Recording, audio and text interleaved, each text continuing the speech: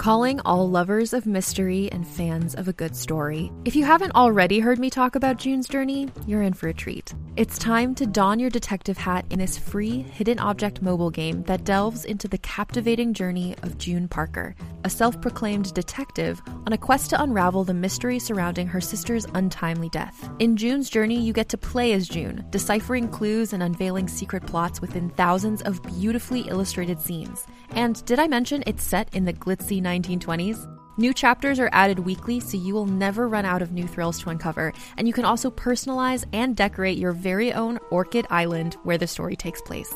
How sharp are your detective skills? Find out when you download June's Journey on your Android or iOS device, or play online via Facebook Games. Your detective journey awaits.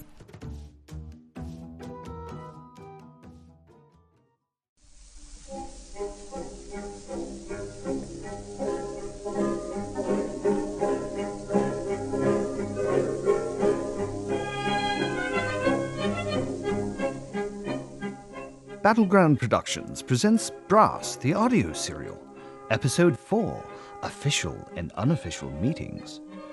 The year is 1885, but not one that would be familiar to you, for this is a 19th century that differs in many ways from the one in our history books. The streets of London are filled not only with horses and hackneys, but with steam cars and mechanical carriages, one of which has just deposited Lord and Lady Brass and the children Gwendolyn and Cyril in front of the offices of Scotland Yard. Lord Brass leads his family up the steps and into the lobby of the building and approaches the officer on duty. The Brass family to see the Chief Inspector. Of course, sir. He's expecting you. Would you mind taking a seat? He'll be available presently. Very good. Take a seat, children. I'd rather stand if you don't mind, Father. She's so fastidious. She isn't. This room is positively dingy. I don't particularly like Scotland Yard. I thought they were planning on moving. That's still on the books, I believe. The new location will be a vast improvement. I understand it will even have its own forensics lab. Is that so? Must be at the request... Husband? Certain consulting detectives. Speaking of which, look who I see down that corridor. Isn't that Ponder right? Who? The mechanical detective. He looks only half mechanical. I suppose Gwendolyn hates him too. Not at all. The family Brass. My favourite people on earth. Lady Brass. Ponder. Gwendolyn, you grow more exquisite every time I lay my one discerning eye on you. Mr. Wright. I do hope we'll be seeing you on the stage again this season. I hope so, but I have no idea what the state of the current season might be. Oh, much as it ever is. Light comedy and bombastic melodrama. That is a current fashion for historical romance that you would be ideally suited for. Oh, yes? I know that several of my theatrical producer friends will be gratified to hear of your return. We must chat. We must. Good to see you, Ponder. This is my son, Cyril. What a fine-looking lad. Cyril, you must tell me where you purchased that cravat. I wish I had half your boldness of sartorial sense. Why, thank you, Mr. Wright. Moss Brothers, if you must know. Good old Moss Bros. I'll drop in and take a look at their showroom. For a man to be a gentleman, he must take time for a good cravat. And Cyril, it's Ponder, please. What brings you to the station, Ponder? Oh, strictly business. And how goes business? It's a buyer's market, I'm afraid. The police have so many consulting detectives at their disposal that they only pull us in when the case suits our specialized talents. I've a small matter involving the misappropriation of several cases of clacker cards, but it's a daily effort to put bread on the table and oil in the can. But enough of me. What's the reason for your visit?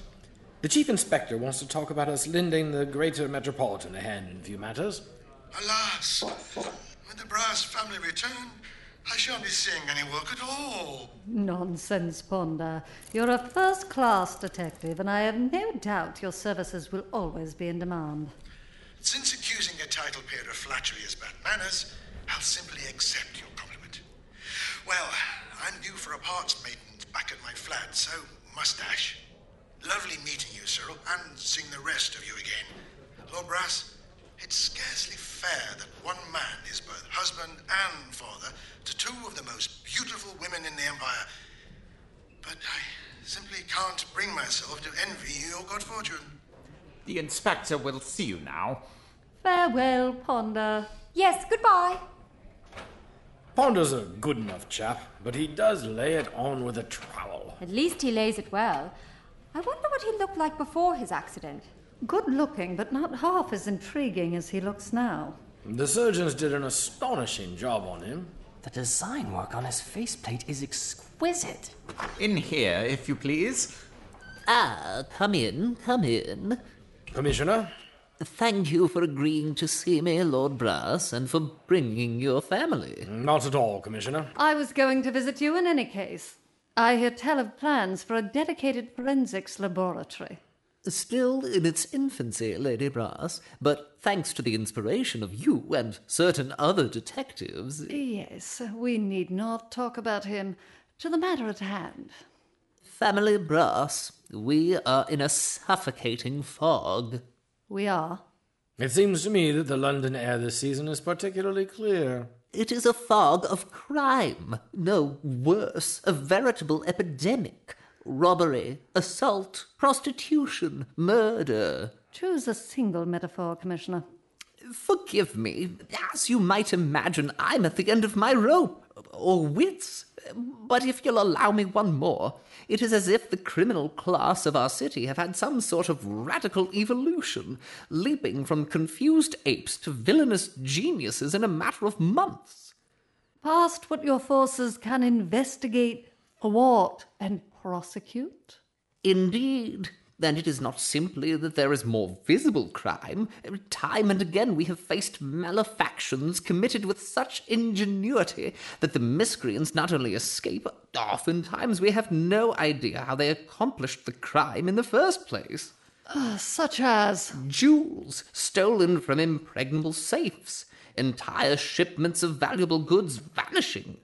Commissioner, there must be a gang or syndicate behind such activity.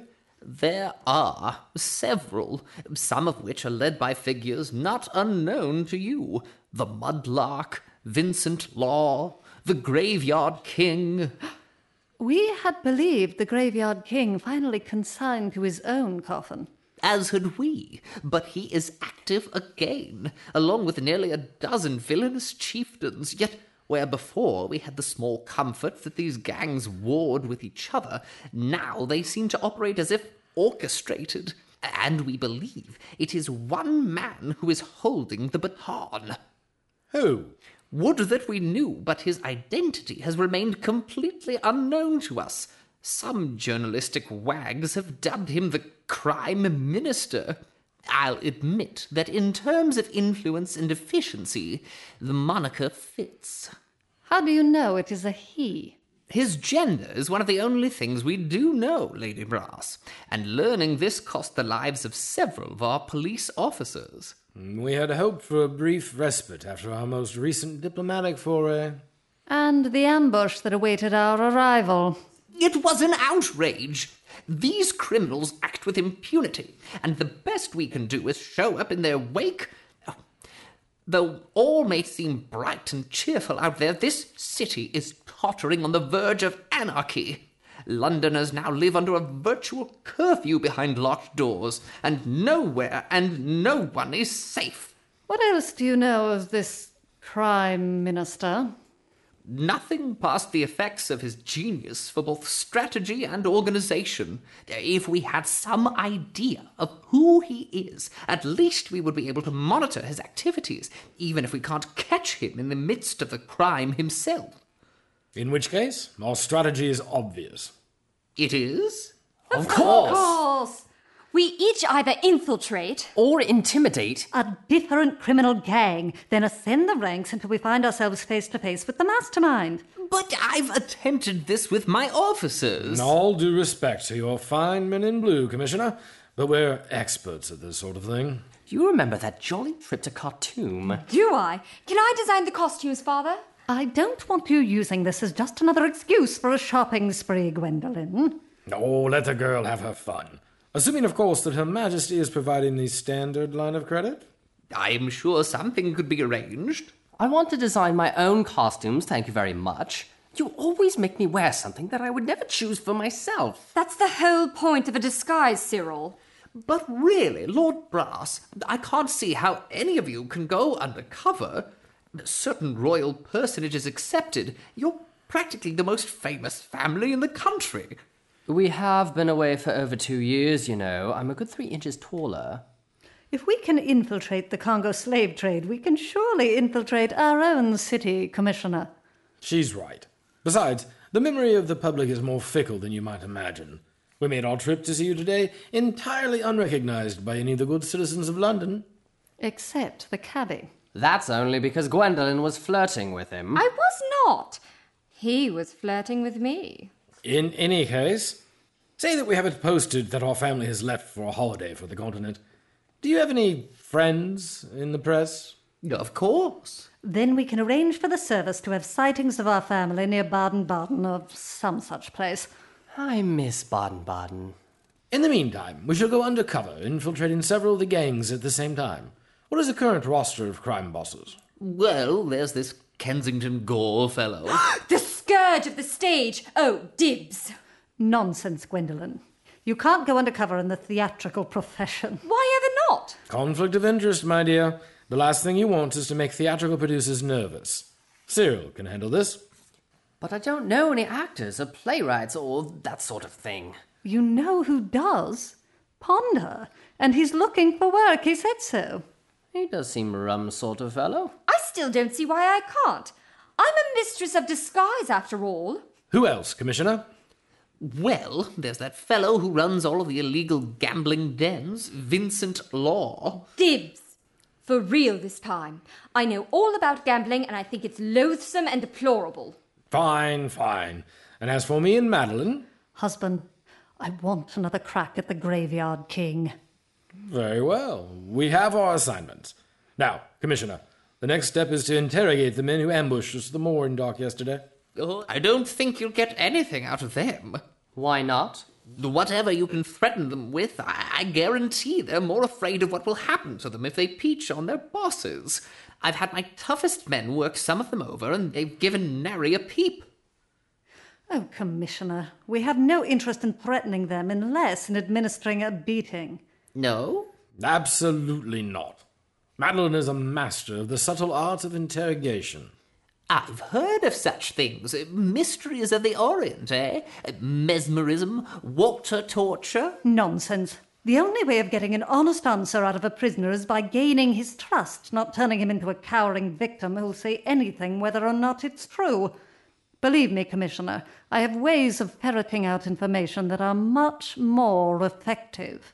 Then I will make them available for you. When would you like to see them? As soon as possible. Preferably before any more of your officers decide to soften them up for me. What is that? Ah, the latest in communication technology. Pneumatic tubes. They run over most of London these days. Simply write your note, address it, send it out to the central sorting office, and it's on its way to its destination in a matter of an hour or so. Ingenious. There'd been talk about this before we left. Yes, astounding what they've been able to do in just 2 short... Good Lord! What is it? It's a note from the Old Bailey. Where the prisoners are being kept. Yes, or were. Were, you say?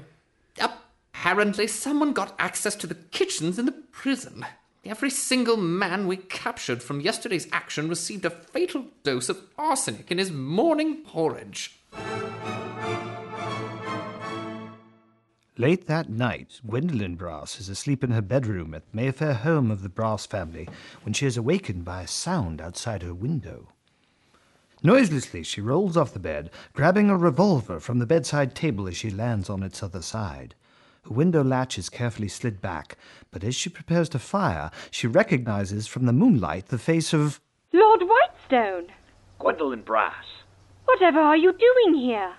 Your mother said I could drop by. And you thought she meant it proper for you to do so at 1 a.m. via my 3rd-story window? I wanted to see you. Come with me. I doubt that I can get down through the house without waking Mother. I swear she sleeps with one eye and both ears open. Well then, out the window. Do you consider flight amongst your accomplishments, Lord Whitestone? I do not. But let me take hold of you thusly. Oh! I am very good at swinging from trees. As Gwendolyn and the dashing Lord Whitestone begin their arboreal journey beneath the September moonlight, where is he taking her? And what are his intentions? And what of the next step in the investigations of Lord and Lady Brass? Find out the answers to these and many of your other questions when we return next week to the story of the first family of the realm, Brass. Brass is manufactured by Battleground Productions. For credits and more information on our show, go to battlegroundproductions.org and find us on Facebook.